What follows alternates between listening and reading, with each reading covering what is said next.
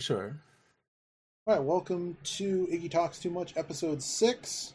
Last week we did a talk on a review of Terra Invicta, and we're on the much on the gaming angle.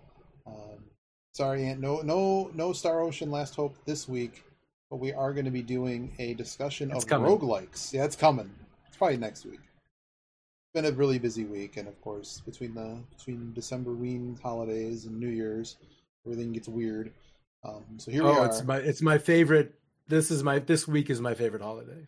So I'm Iggy. You know me on all the Iggy things, and my link tree will be with the post and all that fun stuff. But again, with me, I have the wonderful Koya DK, koyadk.tv.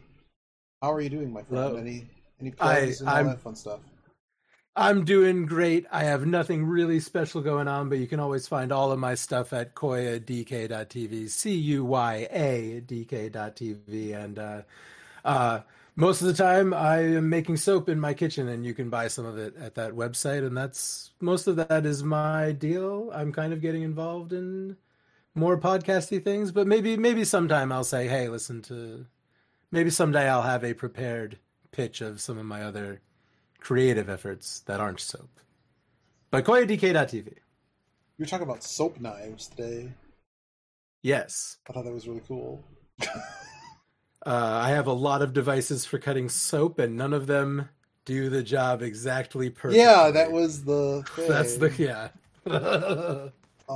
So we're going to talk about roguelikes, because it's the time of year where that 5-letter DRM site that sells games that everyone loves that has a big sale every year. It has a big sale every year, and this year they sent out, just like how Spotify and other things do.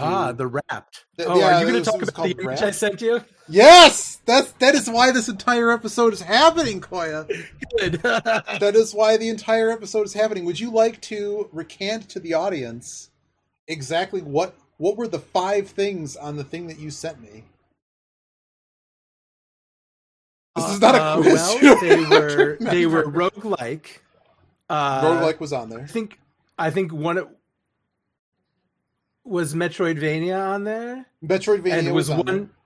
Was it something like Roguevania? There was one that was like in between. There. Okay, and then 2D Fighter. 2D Fighter and third-person shooter. The last one was. Oh, it was. The last one didn't have the word rogue in it. No, I don't think it did. I felt like. Are you sure? Oh, okay. I mean, that could be correct. I feel like it. I felt like shooter. There were 3 things that were clearly the same thing, which was the Rogue, Metroidvania, Spectrum, and then 2D. And I thought the last one was like roguelike action or something, or roguelike strategy, like just another word added onto roguelike. But I could be wrong. Maybe there were 6 things. But I thought it was a 5. So I'm describing a spider graph. I should know the proper name. Well done. But this is the thing. I feel like this should be on the table. I at first when I first saw mine, this is the one I sent you is not mine. But when I saw mine, I was like, is that seriously the 6 genres? Oh, it's 6 of them. So there was another one that was rogue action or something. Action roguelike, that was the other one. Yes. Oh my okay. God. So when I saw mine, I was like, is that the 6 things that Steam thinks are the spectrum of video games? But then I saw other people's, and it just takes the category of whatever your top 6 games were.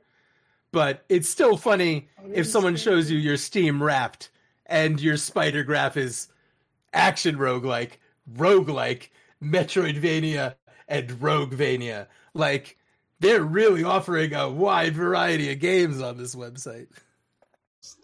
It makes me shake my head, man. Like, This is what. Go ahead. I think that the term rogue, I think any game that gets seeded at all, any game that rolls any RNG to set up the game when it starts, people are going to say that's roguelike. Anything procedurally created, I bet that the tag roguelike is on Terra Invictus, because sometimes there's not water on the moon. Invicta. No! Like, I think everything on Steam is tagged with roguelike. Oh my God! I'm going to have to tell other people who also value what an actual roguelike is that you said that. That's what people brilliant. think it means. That's any brilliant. random setup. That's what it's come to mean. Man, the start of civilization, the start of the game. It's a roguelike because it's a random map. And that's what someone is out there ready to make that argument to you right now. So someone truly believes that. Oh my god! And I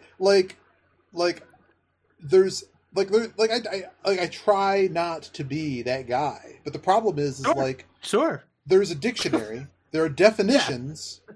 You don't just. It's not like I look up the word "the" and then decide one day that the word "and" is now going to be the word "the." So "and" is just now "the" all the time. So whenever you try to say something something else, it's always just going to be "the," and that's what the meaning is now. Because people try to give me that argument of how the lexicon can change. Sure. But your spider graph, Asper?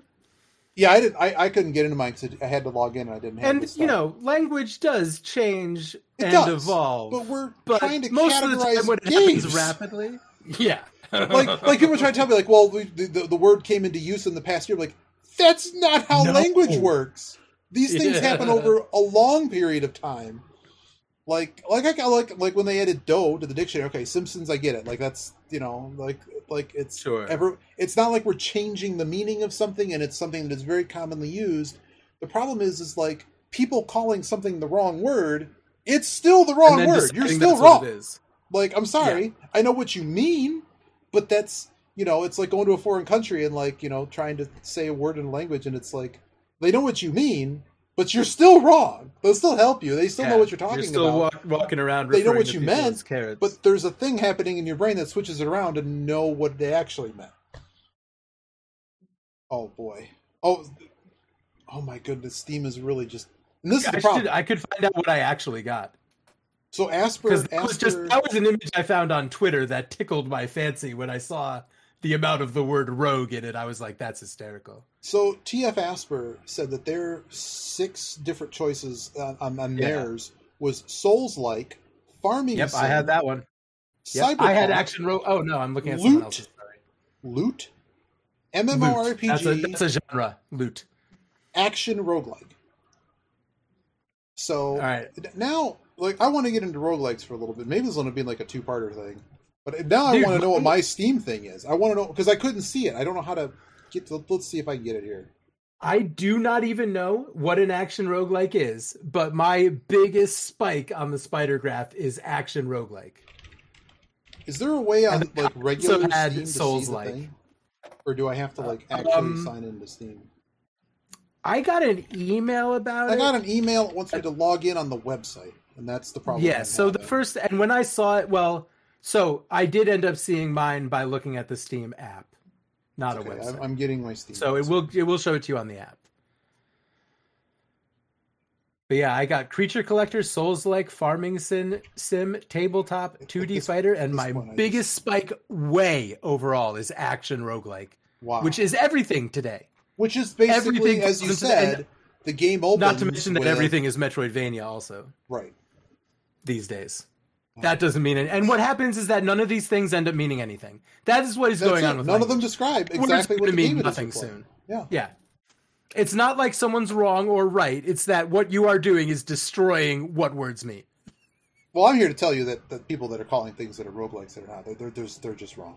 Okay. I mean, we can be nice, but it's still wrong. I've been wrong about things. I played Stone Soup one time. You have played DCSS, Dungeon Crawl Stone Soup? Yes, I have. Yes, at your direction, I played it on stream one day. Where the heck is the Steam? Your Steam replay. Let's see. Before we get deeper, I got to know what see what you get. How many roguelikes is Iggy? Some of these aren't going to be counted. Okay. Well, of the stuff that it counted, because keep in mind I'm offline at places sometimes and play stuff. Sure, yeah. Well, let's see. Oh boy. Okay, so pinball's usually left on, but it says sports. It's there's 4 webbings, so 1.5 is sports. And oh wow, you didn't even get the 6 spikes. 1.5 is baseball. Pinball's at 2. Separate category from sports. Music is at 1. MOBA is at 3. And Souls-like is a little bit higher at about 3. Those are. What did you play that was Souls-like? It's probably Elden Ring. Oh yeah. Oh okay. Oh yeah. Okay. 9% of the games that I played were released 8 or more years ago. 9%. Yeah. I don't So know. It what were doesn't your appear to four? have What were counted your a lot of your things. 6 categories? Mostly sports. Yeah, it said sports, baseball, pinball, I love that music. baseball is separate, Yeah, yeah, and then pinball. yeah. I'm not really sure why those are separate. I don't even know what the hell sports would be.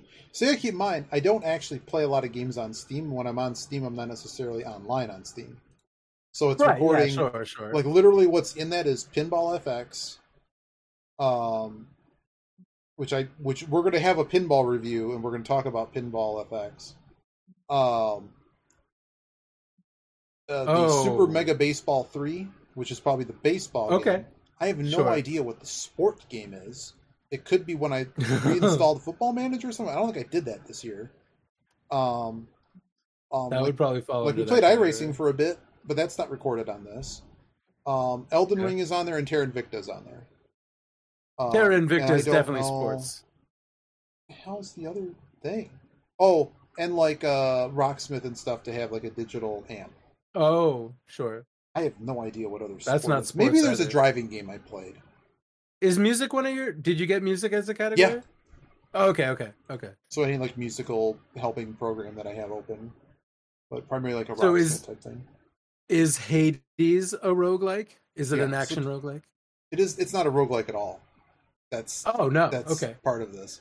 Like adding the keyword action tells you a lot about it. But I mean, to me, it's more like an Sure. ARPG. It's more, isn't it more Yeah. like Diablo? Except you get Yes, options but as you go along. however, procedurally generated dungeons, and this is the other thing. So is Diablo a roguelike? Permanent with Air Bunny's death. Permanent Right. death. So yeah. So we can just go over the Berlin Those are the interpretation. things. And, Yeah. and why the Berlin interpretation is the only correct answer, or it better Random be boons, 90%. random bosses. Yeah. Uh, Yeah, just everything the random. little baby that cries on people and poops. So Isaac. we've had fun. We've had fun with the Steam silliness. So let's get into some of Okay. the hard evidence Tell me as what to a why your roguelike game. is. So there's this thing known as the Berlin interpretation, and sure, some things can change in a little Yeah. bit of time. But back at the Roguelike Development Conference in 2008, held in Berlin, Germany, which is where the name comes from, players and developers established a definition for roguelikes. So there's certain things that they determined that were high value factors and low value factors, and in terms of determining whether something is a roguelike. And the thing to understand is the reason it's called a roguelike is because it's distinctly similar to the game called Rogue, which is a game you play in a command prompt that you move around and you have ASCII characters, which you can replace by sprites. That's fair enough. But the primary mode of things is you move around with the arrow keys. Most of the moves of the game are you moving around. You fight stuff. You generally are going down like kind of one dungeon-y thing. Yeah, certain things are random. There's certain guarantees. But you get to the bottom and you win. You kill the boss or whatever, and that's, you get whatever the MacGuffin is. You escape with the orb or get the the ring. Pretend you're Frodo. Like literally, a lot of early roguelikes are copying Lord of the Rings and just doing whatever they can to not get sued. And D&D. There's a lot of D&D stuff, but no beholders. I guess D&D was copying Lord of the Rings, if you want to. Yeah. So as far as the high value factors, and I'm going to get into some of the details that I like, how I think of things have changed, or at least what I value and what games that are still maintained today and what they've done. Like there's certain things I really don't like, and I'm the type of person that really wants like modern, I don't say modern UI and user experience, but like I don't like what happened to Dota, where we're trying to pretend we're playing a game that's people are playing it today with really bad UI that continues to regress and limits what the players can actually do. Because I know people that did like accessibility options and stuff, and like a lot of that doesn't work very well in a lot of games, or could work better. That's a whole nother thing. So the high value stuff that you need to have in a roguelike. First of all, you got to have a random dungeon. There can be certain guarantees and stuff that happens, but like your NetHack, your ADOM, your Tome, your DCSS, the dungeon's random every single time. That's a large part of the game component, which is where everything else that's illegally flagged roguelike on Steam is where this all goes wrong. Illegally. Because this is literally the core component that, as you said, I mean, just because something's random doesn't make it a roguelike. And Yes. But you do need procedural generation. But Okay. Legend of Zelda is not a roguelike. Even if they make Ancient Cave or whatever, it's still not a roguelike. Why is it not? Well, the game needs to be turn-based. Why does it need to be turn-based? Has to be turn-based. Because anything that's not turn-based is an action game. What is a key core component of how roguelikes work? The key core component is anytime you don't know what to do, you always have the option to think about how to solve the puzzle in front of you. That's it. There's a monster in front of you. There's some type of room that has lots of enemies in it. You have to make a decision about which way to go, but this thing is about to kill you. And of course, a big key thing in roguelikes is permadeath. I'm not a huge fan of the permadeath aspect, but the key thing is with the permadeath. I'm okay with no permadeath. However, the trick is when you start a new game, it's actually a new game. Why is Slay the Spire throwing everything else out? Slay the Spire, Hades, any of these games like Rogue Legacy, hilarious. Even like Darkest Dungeon taking out all of the other problems. Isn't that a 2D platformer? Yes. It's an action game. It's not turn-based. You're making decisions in an improvisational, on the fly, because something's immediately flying right at you. You have to make a decision. You're rolling dexterity and not wisdom. Exactly. So the key thing is with the permadeath is that nothing carries over to the next game. You're not unlocking things for the next run.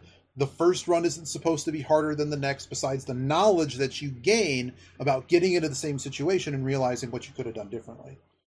Yes. So that's a really key point of it. The other key point of it is, and this is where a lot of those also fail, is that the game needs to be non-modal. What do we mean by modal? Well, in programming, a modal box is when a box pops up and you have to do something with it before you can go back to what you were doing. It's like a warning. I know this because of the Matrix. Why know about the Matrix? They talk about modals in the new Matrix movie. So there's certain times this rule can kind of be broken a little bit because of modern UI. Keep in mind, when roguelikes were made originally, we had a command prompt or telnet or some type of prompter. So you always had everything in front of you. And there were different types of thing called multi-user dungeons where there were points where it was sort of mentioned modal. that. A little bit modal in the sense that you could end up in a shop or something or picking skills from a list. It should be very limited, the amount of time. The key thing about the modality is that any point in the game, all actions that you are available to do should always be available. Sure. You're not really changing forms into doing something else. You're not going back to the town that's completely separate from the game and like buying upgrades for the next level or whatever.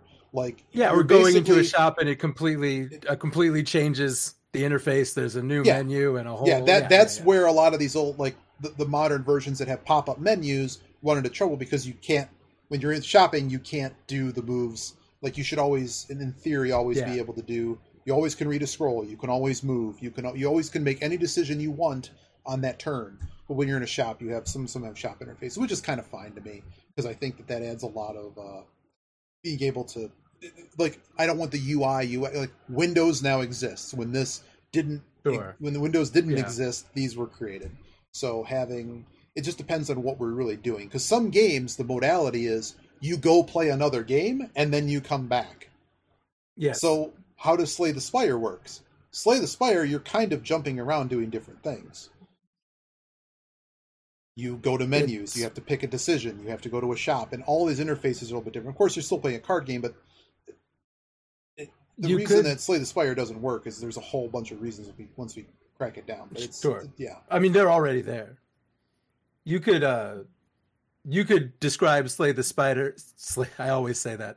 You could describe Slay the Spire as a series of card games. It's a bunch of different games. It does really well. It's a really cool game. It's still not a roguelike. I like it. Yeah. No, it's a procedurally generated game that shares... I wouldn't even... Yeah. Could you put a card game into the roguelike category by any stretch of the imagination? I don't think so because it breaks the modality. Okay, yeah. Right. Because think about how Slay the Spire really works. If it was a roguelike, you have a card in your hand that lets you attack. You have a card in your hand that lets you block. You have a card in your hand that lets you do something else. When you don't have the card, you don't have that action. Yeah. and that breaks So the. it's really a solitaire card game. That's actually a very tabletop feeling kind of rule. That feels like Dungeons and Dragons. Your character should be able to do whatever's that's the available thing. to Yeah, them. it's a very very loose version of a Dungeons and Dragons type thing. Yep. So the other thing about roguelikes, and this is where, well, I guess Slay the Spire would have something like a lot of these games have this, is that there's multiple ways to solve a problem. So, spoiler alert for NetHack, there's a drawbridge. Okay. Well, there's a lot of different ways to solve the drawbridge problem in NetHack. In fact, there's all these different floors you go to that have different challenges. You need to figure out, once you know more about the game, how to prepare, how to better prepare yourself, or if you got lucky and got certain items, or you can get wish or whatever to get certain item. There's a lot of different ways to attempt to do something. And as much as I really dislike the dev direction of NetHack, they've thought of just about, hey, Ann, how you doing? We're talking about roguelikes. No. There's a lot of different ways you could do things. So like a cockatrice corpse is something you can, like, in the joke with NetHack is that the devs have thought of everything, and you can basically put gloves on and wave around an enemy that stones things, anything it touches, and anything you touch with it, it stones them. Oh, that's, you know, yes. There's always interesting ways to solve problems. And all the really good roguelikes, can you turn the river to stone? There are ways to solve the drawbridge. I think there's definitely a roguelike that, well, ADOM lets you do this. You can definitely freeze a lava lake to get across to solve a problem. But there's other ways to do it.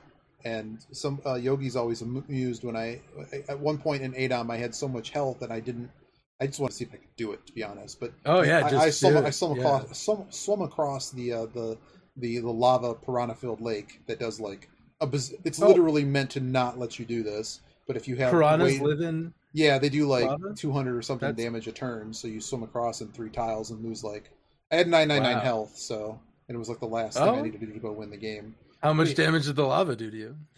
It's like I think it's the piranha. It's just being in the lake does damage, and whatever flavor text they added. But there's like a big lava pit, and there's a boss in the middle that has a ring you need.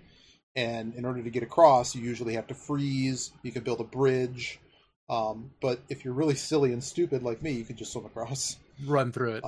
But generally you'll never, like, that was kind of done to see if it was possible. I was like, hey, let's go do it. Right, yeah. It's not, usually you're supposed to lose doing it that way, like 100% of the time. But yeah, so the key thing is like, and I like to add on to this, it's just that in any given situation, this is where I don't like NetHack, but NetHack's still a roguelike, so don't get me wrong here.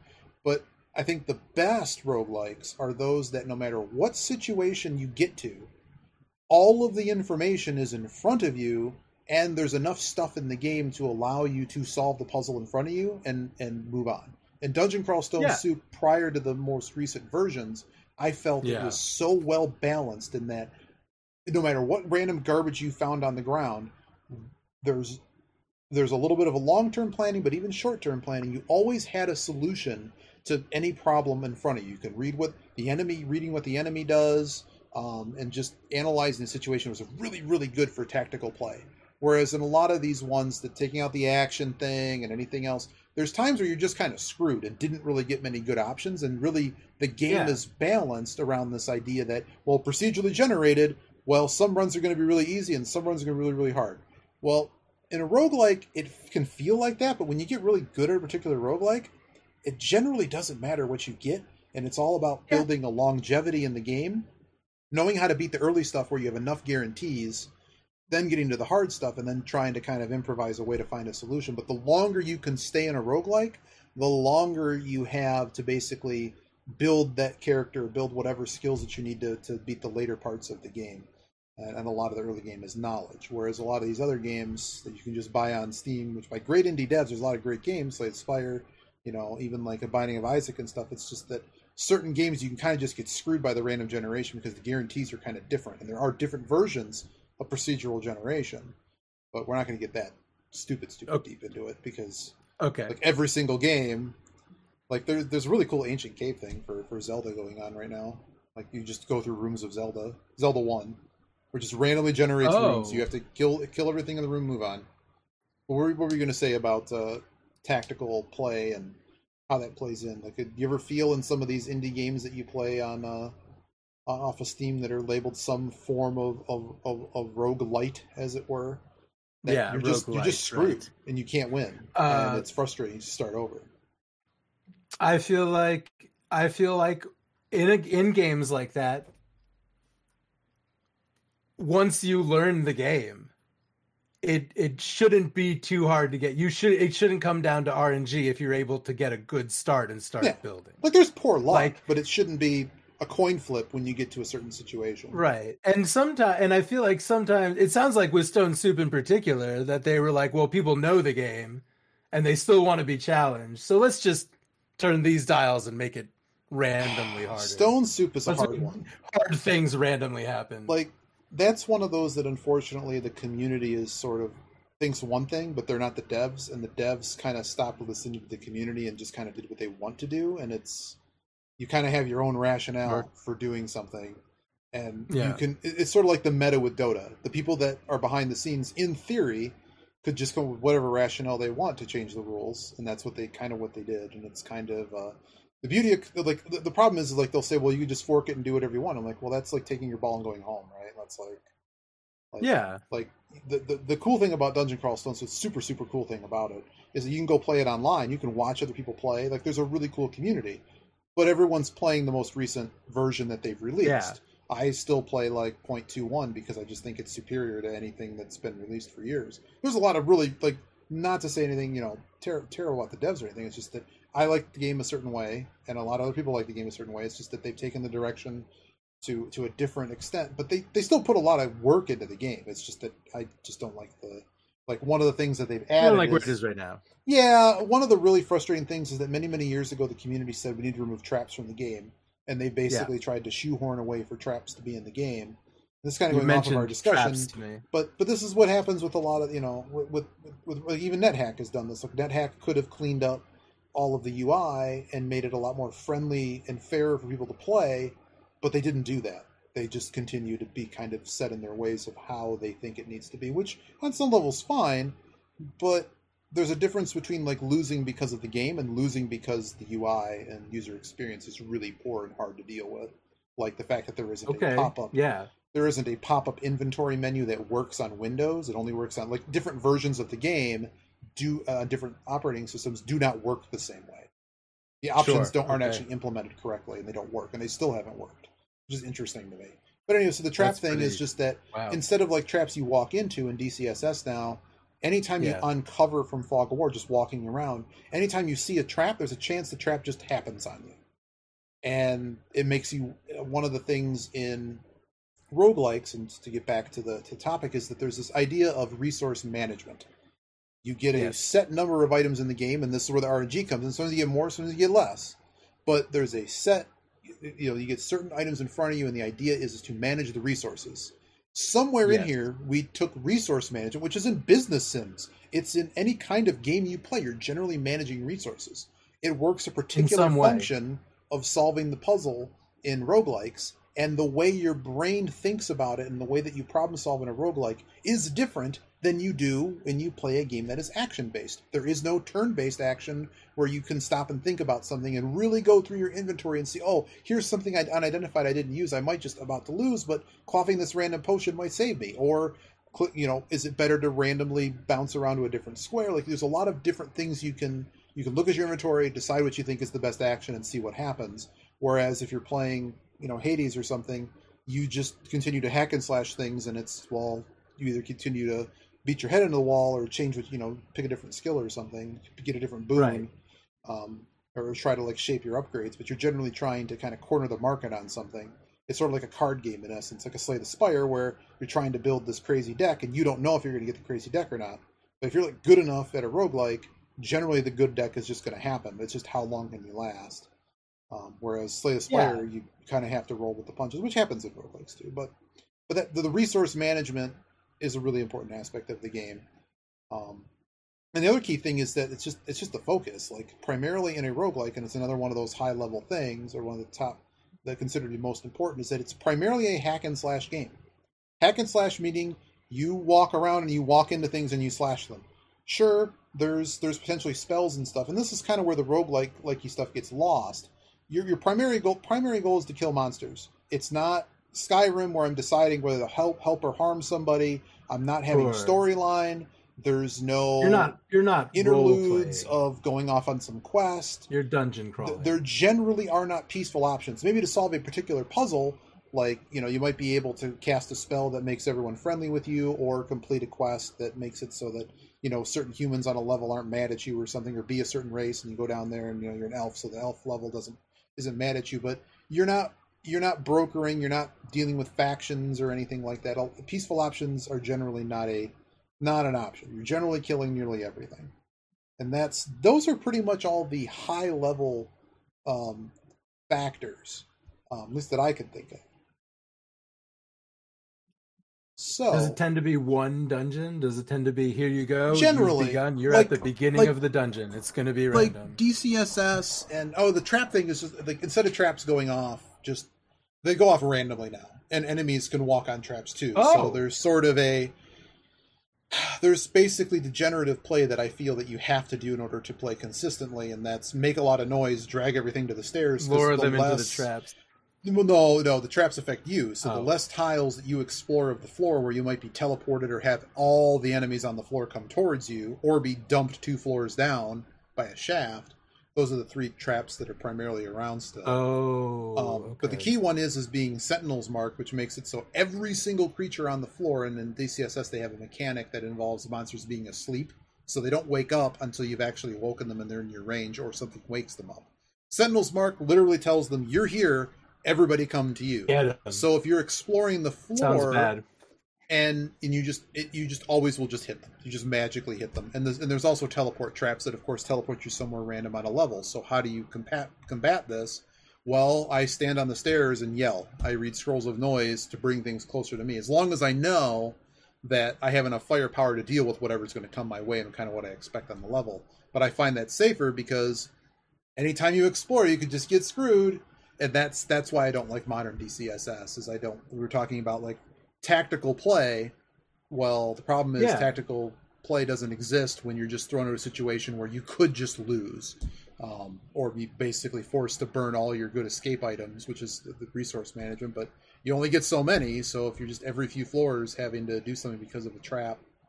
And I usually play like challenge class and stuff too. It's just the balance is just not as sweet as it was, and the balance almost feels more like the various stuff that they shovel on Steam trying to say they're roguelikes when they're not. So people are probably wondering, well, what's actually a roguelike? Well, the best examples that you should check out, Dungeon Crawl Stone Soup, still a cool game, and you can always go download the older versions if you'd rather play that. But I mean, it's still playable. You have Tome, which is kind of a more modern take, and it does break a few of the rules. We have NetHack, the classic. We have Ancient Dungeons of Mystery or something, ADOM. There is a graphical as well as a free version. Goes on sale from time to time. But that one's actually interesting because that one does actually have a world map, and you do actually have a lot of decisions about where to go. So it kind of breaks a little bit of the rules, but I mean, it's been around a long time, and it's still a roguelike. It's just that it has basically like an extended end game type thing. Like there's a way to go win, then there's a way to go do a whole bunch of other roundabout things, and then go back and also win. Just because you're so Angband, ANGBAND, was one of the really early ones that spawned off of Rogue, and it plays a lot more similar to Rogue. And there used to be a really nice graphical interface. I don't know what's out there these days, but there's Angband, and there's all these offshoots of Angband, Zangband. Dude, like pick a letter of the alphabet and put Angband under it. Angband. Angband, ANGBAND, and it's awesome. That was one of the ones that I played a ton. And of course got into other ones before I beat it. But it was not Tom Baker, that's the Tim Baker or somebody made a graphical one that was really, really nice. And one of the features of that was that it had Angband, Zangband, Omniband. Oh no, are we gonna talk about FTL, Ant? FTL's close. It's close, but it's still not a roguelike. But it's a really, really good game. Wow, is it a good game. But it's like tactical ship combat, and it's also real time. Cool, you can pause, but it's still real time. But that game is really, really cool. And the other one I was thinking of that I have on the list in front of me is Sheeran the Wanderer. Some of the older games, and don't use the warehouse, because the warehouse lets you carry over items to other games. But Sheer the Wanderer, Ooh. which is on SNES, there are versions of it on Steam, but they do a lot of that. Like the game is meant for you to replay it and like unlock Yeah. stuff as you go. But for the most part, like if you play a fresh cart, no warehouse, which is how Yogi and I will generally play it, or just have like the 100 floor dungeon, which is just true roguelike because the game strips all your stuff when you enter it. At least on the older versions, the newer versions, like when they re-released it on Switch and stuff, they changed a lot of the rules. But the game is. But they made it more like a modern roguelike. Well, Roguelite. yeah, they made it friendlier for casual. The warehouse sounds like what people say the definition of roguelite is. They say the light is what is the fact that you can get something and use it on the next. Yeah, let me just go in with my plus 99 sword and just destroy everything. Yes, exactly. And yeah, perfect armor. That's like, what makes it light. That's called Pokemon. You level up your guys, you just win every time. It's called any RPG. But Sheer and the Wanderer is actually really, really cool. But obviously the older ones are SNES, huh? SNES. Okay. Yeah, there is actually a wonderful English translation of it as well, so you don't have to play with the Japanese characters that you wouldn't know. But it has everything. Like it has the unidentified thing. Like so, let's run down some of the low factor things that are also part of that Berlin interpretation, and I'll. Okay. So, like for instance, they said that the game had to be presented with ASCII characters, so these alphanumerics on a tile-based map. Yeah. Meh. I like modernization. Sprites are cool, and it's effectively the same thing because I'm a programmer. I can tell you, literally, it's a flop of that's pointless. The game, yes, this is actually something I think is way more key, and I think is actually more distinctive. Because, like for instance, Darkest Dungeon, not a roguelike. Why is it not a roguelike? One of the key points to me is that you are controlling more than one person on a playthrough. You love that game. That's one of your favorites. We have that. I should just play back my review of a review. I've heard it. I think I highlighted it on the channel. But Darkest Dungeon, man, what a terrible, great, fun game. Also a really, really poorly designed game. But like all the lore and stuff behind it, and like the culture they created, awesome. Like I know streamers that have like they got the announcer guy to do all the announcements for their channel and stuff on it, and I think that's absolutely incredible. Awesome. I can still say that the game just needs to be shot into the sun. Wow, it's just I don't like games that present themselves as a roguelike. You go, it's a grind fest, and so part of the frustration is you go up and back. Losing all your dorky party members to then replay the same content over and over, and it's just farming more money to upgrade the town to actually do anything. Is there a permanent death that you're doing this over and over again? You're grinding over and over again? There is a way to lose on the harder difficulties because there's a time limit, like a number of weeks you get to do adventures. But, I mean, all the people are disposable, and there really isn't much unique about them. And the key thing is, as far as besides all the other things, the key thing, it's also non-modal. It's modal, not non-modal, because you go camping and stuff. Like there's times you leave even just the regular movement of the game. You're in the town. Sure. You have to manage people. Yeah. So it's more like an XCOM, like a management type game. It's a strategy management game than it is anything. Since you lose the guys, is it like each of those guys is playing a roguelike? Are they all individually playing a roguelike? Yeah, that's my question. Yeah. Well, they're not. Okay. So they're on a loose tile-based grid, but the problem is there's no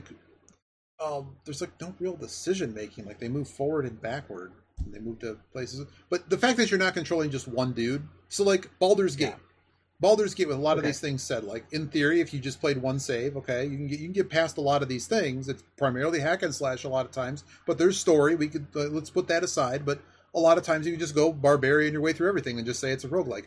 It's still not because you're controlling a party of characters. Final Fantasy Tactics, not a roguelike. Yeah, it's one shot, you lose. I guess you can reload, but a lot of these games that people like to play one shot. Well, I mean, you could say the random battles. What if the whole game was just random battles, and it's a rando? You're playing the randomizer for it, so everything is random battles. Still then not a roguelike, even though it's... You're controlling a whole party. Like, I play, like, Panzer General or something. Well, it's, no. Okay.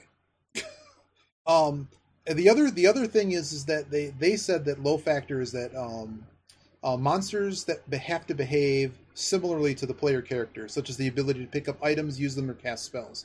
This is another one that I think is pretty important to define. So, like, for instance, do the monsters behave by the same rules of the dungeon that you have to? Okay. So does that happen in Slay the Spire? No, they break the rules all the time. No. Yeah. That's also, the point. In most games, the point is that the monsters don't follow the same rules. And like That's and any kind of Souls type game, any kind of like a Hades or anything, there's bosses that, or like Binding Isaac, there's bosses that do things. Like a boss in a roguelike game is someone that has a ton of health, some really terrible spells that you could also learn, or find a wand or something that usually does it, and they usually have a bunch of friends that also have really annoying abilities, or their ability smites and ignores line of sight, or like a projectile or something. So yeah, so also they can pick up stuff off the ground just like you can and just blast you with it. So yeah, they also tend to spawn with like sometimes a random orc or something can spawn with some crazy sword that could send you to the abyss or something, and that's the the further you get away from that, the more you get into these other games that pretend to be roguelikes that are not. Like there's some leeway with certain things, but just the general design of a lot of these games just doesn't match that. They don't play by the same rules you do in some regards, and don't behave. You like whenever you see a new enemy in a roguelike, you have a reasonable expectation of what they're going to do. And a lot of these other games, even the ones that are action based, you have to see how the boss behaves first to know. Like in Slay the Spire, you have to know what their action set is, and sometimes their action set does something different or problematic, or just something that doesn't exist in the normal game, so to speak. So yeah, so that's that. And they also said another bullet point is the game aimed to provide a tactical challenge that may require players to play through several times to learn the appropriate tactics for survival. That's a lot of games. Sure. But I would really stress the way that I described it, in that you're solving a puzzle, and there's a certain feel I get when I play a roguelike and how I'm solving puzzles in that differs from a lot of other games. And a lot of it has to do with the amount of time you have to consider things, as well as there's no coming back with upgraded equipment or anything. You lose here, it's a new run, unless you're like doing a practice run with Wizard. Yeah, that's actually, I mean, you may have just kind of mentioned that, but I mean, that's a huge line between most RPGs, most games people even play, is the idea that like, well, I'm going to come back with bigger armor and a bigger sword, because that's exactly how Rogue Legacy works. You upgrade the tower, and then you come back with more health and a better weapon. But the feel is a lot different. It's not like figuring out a boss in Final Fantasy. It's not like trying to figure out how to kill a boss or do a room in Hades, or like how to build something. It's like learning a whole system. Yeah, like it's learning the mechanics of the game and being able to. It's sort of like we're not just. It sounds just like a chess and checkers thing, but it's there's certain. It's just a feel that you develop after playing different types of games. Like I'm huge into puzzle games. There's a huge difference, and we'll get into this on some other episode, of thinking about what it is to be playing an abstract puzzle game like Mr. Riven, or something along those lines, or playing one that is, I think I call them procedural or not continuous. But a game like Baba Is You, they present to you what the logic is, and they, like one of those games that you used to play on Flash or whatever, where it's the same puzzle each time, but the logic rules are flipped around, like basically trying to solve a logic puzzle. The Talos principle. Exactly, the Talos principle. Yeah, pretends people. It's like, oh, it's like Riven. You'll like it. And I'm like, no, rules. We're going to give you a bunch of puzzles with these rules. It's the same puzzle every time. They just change the difficulty. The blocks are in a different place, so you have to do the things in a different order. Whereas in an abstract game, you have to go in and figure out what the puzzle is, or figure out how to interpret something. It's like Notpron, or online riddles would be Notpron. Yes, exactly as it sounds. Those would be examples of abstract puzzle games, because you don't know where the game is really going to take you, and you don't necessarily know what the puzzle is. But there's some chain of logic somewhere to figure out what to do to follow it Z to A to figure out what to do. Those games have a completely different feel than a game like Baba Is You, where you're scratching your head trying to interpret something you've been given to work on, whereas in an abstract game, you have to figure out what to work on, and then maybe you have to go back and reinterpret what you thought you needed to work on. I love puzzle games. Baba Is You is a little bit like doing algebra. Yeah, it is. It's also like interpretation, and some of the games are absolutely great. Some of the rules they don't quite tell you, but it's pretty solvable with just asking a friend or getting a guide or something, just to understand what some of the interpretations are. It's solvable because there is a very clear solution that is always the solution. Yep, and that's sort of like the roguelike thing. In that game, there's a few ways to slide different things around, but basically there's only one solution to that puzzle. Whereas in an abstract puzzle game, you go through, and there's many different ways to get to the puzzle solution. Like, I might have a different approach than you do. Yeah, we eventually get to the same solution, but it's there's sort of a mechanical way to solve a Baba Is You puzzle versus solving an abstract thing where I might start from a different angle and discover something, or have a certain, like, your method of problem solving is tested in a different way. And that's sort of the difference that I'm trying to capture, talking about how thinking in a roguelike is different than thinking in a, what they sell on Steam that is not a roguelike. They all still require thought, and there are times that those games, like the ones that I really enjoy best, because I still play other games, but like the ones that I really get into for that while is when they really have that, when they have a similar feel to what I would get in a roguelike. It's not quite the same, but I still have those moments, like when I was really into Slay the Spire, like there's these moments of decision, of resource management and stuff, like where that decision making is happening and how it's happening, and the time measures of how it's happening. That's why some of those games, I think, kind of, to some people, will start calling them roguelikes when they're not. But like FTL is a great example of that, where every time you get to a certain point, that you get to stop and think about what you want to do, and a lot of those decisions when you reach a node completely change how the rest of the game is going to go. And you have to make decisions how you want to build and stuff. And basically the fighting is really the only time-based component of it, or action-based component. Everything else is pretty much picking stuff. But of course, you control too many people, and all of a sudden it's not a roguelike anymore. And also, it's not the modality of it. You switch modes and stuff. So what else was on this list? We're almost through the list. I think I might know what the action roguelike I played was. What was it? I'm checking. I mean, there's no way it doesn't say this, but I'm checking the store page. It occurred to me. It doesn't just show. Just because we were talking about the way you progress and the permanent death. Sorry? Oh, no, go ahead. I don't want to wreck your chain of thought. Action roguelike was there, and it's the first descriptor on this game that I played for 30 hours this year. Vampire Survivors. I was going to guess first descriptor, action roguelike. Random, permanent death, those are the only requirements. Yeah. According to random upgrades, endless enemies. The Zeitgeist. Yep. That game's super popular. Midori was playing that game the other day. It's good. It's good. It keeps you doing it. It's a slot machine, man. It's just like Luck Be a Landlord. Have you played Luck Be a Landlord? Slot machines. Have you played Luck Be a Landlord? No, I haven't even heard of that. We might have to give you a December Wing present. Check that one out. Oh, they call it some kind of slot machine roguelite. Do you play as a landlord? I think you're paying the landlord. Oh, right. Yes, of course. I think once you don't have enough money to pay the landlord, you lose. Permanently? Well, you have to restart over. That one I don't think. Right. Maybe it does unlock stuff, but I think that's about as permanent as it gets around here. So the other thing listed here is a low value factor, according to the Berlin. Game involves exploring dungeons which are made up of rooms and interconnecting corridors. Some games may have open areas or natural features such as rivers, though these are considered against the Berlin interpretation. This is where I disagree with it a little bit, because games like Zingban existed, and the idea was to expand upon the original dungeon. So there's it was based on some novel or something, but pretend it's Frodo Land and there's woods. So you go out to the woods and bad stuff happens. But the primary goal is to still go down to the dungeon. So it's a level of how much distraction is okay. And I'm like, well, Adam is definitely a roguelike.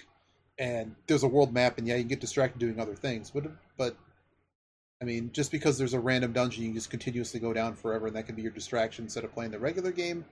One of the things that, if a roguelike has a weakness, it's sort of the MacGuffin factor. It's like DCSS has this orb at the end of the game, and the whole point of the game is for you to go down to the dungeon, go to the bottom in Zot, grab the orb, and escape with the orb. But the orb run is just kind of stupid, and literally, admittedly by everyone, there's literally no point to it. People have to come up with ways to make it challenge. Once you've gotten the orb, the game's over. As far as your because nothing's going to stop you if you've been through all that. There's ways to make it more dangerous, such as not clearing the floors in Zot, where being random traps that drop you 2 floors. Yeah, the random traps, and the fact that the last level of Zot is extremely dangerous, and generally you should always clear it. Hey, Ridley, how you doing? We're talking roguelikes with Koya here. I was just talking about Midori too with Vampire Survivors and how that game's not a roguelike despite being very good. But yeah, so it's okay that there's other stuff to do. It's not really a roguelike because of I guess there was another one called Fantasia 4, but it's not really a roguelike. It's just an old Java game. But like, the goal was to go get the MacGuffin, which was to go find the Holy Grail. But your character ultimately died of old age. It's very, very Lords of the Ringy. But you basically move out on a Cartesian coordinate grid, and the further you go out, the enemies just get harder. And the enemies are just randomly generated in front of you. And the challenge is that you go out far enough, the enemies are too strong for you. You can screw up. And you're an old man at that point. Yeah. But once you became a part of the Knights of the Round or whatever, you got 3 lives. Once you found the you got like 3 wishes, and that was your. I guess you burned them all. You use them to come back to life. Yeah. So what do you think? That's Go ahead. What do you think the genie would do if you said, "I wish you didn't have those stupid rules"? With regard to roguelike, you can't kill anyone. No one can fall in love with you. No one can come back from the dead. You can't wish for more wishes. My wish is you didn't have those rules.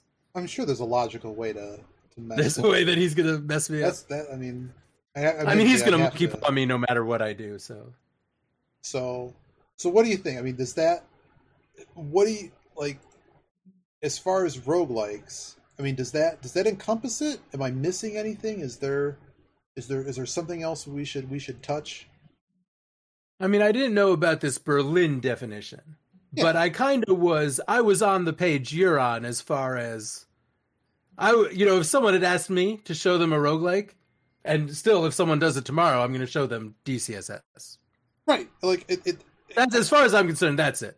Right. And everything on Steam is mislabeled because of money.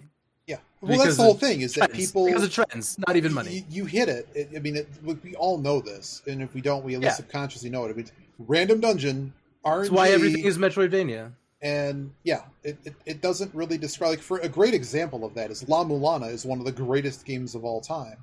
Ridley, hi Ridley, I'm not picking on you. I was sold to describe La Mulana like I say it's Myst plus Metroid.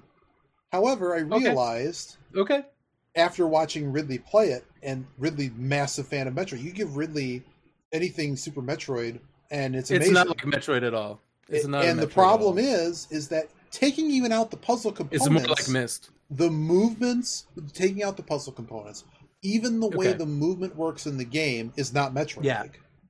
Yes, you have a whip. No. It's still not Castlevania because of how the movement interaction. It to me, it is a puzzle platformer, and really, it's a puzzle first.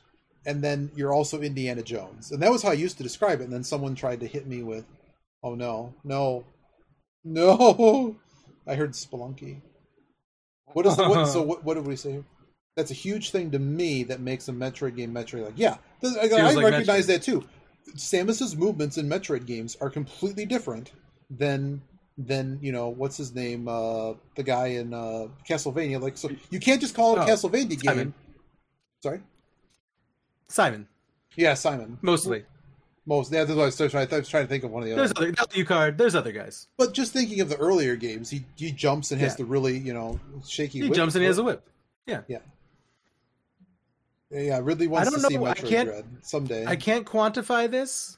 I don't know exactly what it is, but La Mulana feels like a PC platformer to me. I can't say anything. I don't know why. PC platformer? Well, it was originally It just feels like a PC. It was, yeah, but I mean, it just feels... It doesn't even, like... well, first of all, I've said before that there's just something weird about the way La Mulana feels. But I don't know. It doesn't seem... Puzzle games. Not only does it not seem like Castlevania or Metroid or a console game, it seems like a weird PC game. So, any questions from chat on roguelike stuff as we wrap this up here? Sorry. No, you're good. I want to make sure you get back to your hot plate, Koya. Would you like to shout yourself out again as we get towards the end of this? I would love to. I am Koya DK. You can check all of my socials and things out on koyadk.tv. Also links to my Etsy and Patreon, where you can acquire the beautiful handmade soap that I make. And like I said, next time maybe I will have something to say about my various broadcasts and podcasts and things, but right now I'm not really sure. What I'm doing, it's the end of the year. I do know that you can buy soap from me. You're laying low. Uh, Iggy, you mentioned a game to me I've never heard of today. What's that? Mr. Riven. Mr. Riven? Yeah. What? You said Mr. Riven, and I was like, what the Riven. fuck is Mr. Riven? Mr. Riven is actually pretty good. You've been breaking up a little bit. But Call me Dave. My dad is Mr. Riven. All right. That's our, as Ridley says, Koya soap is good soap. Having gotten... Thank you so much. Gotten the soap, yeah. Always love to have Koya on here. Been a special guest like this entire December week. Good to see It's Ridley. Been awesome. Yeah, no problem. It's been good to see Ridley, Ant, Asper, and I think that was kind of everyone I kind of saw in chat. I'm Iggy as usual. This was Iggy Talks Too Much, episode 6. We talked about roguelikes, and that's all we got here. Take it easy, everybody. Have a happy New Year. Bye bye. Thank you so much, everyone.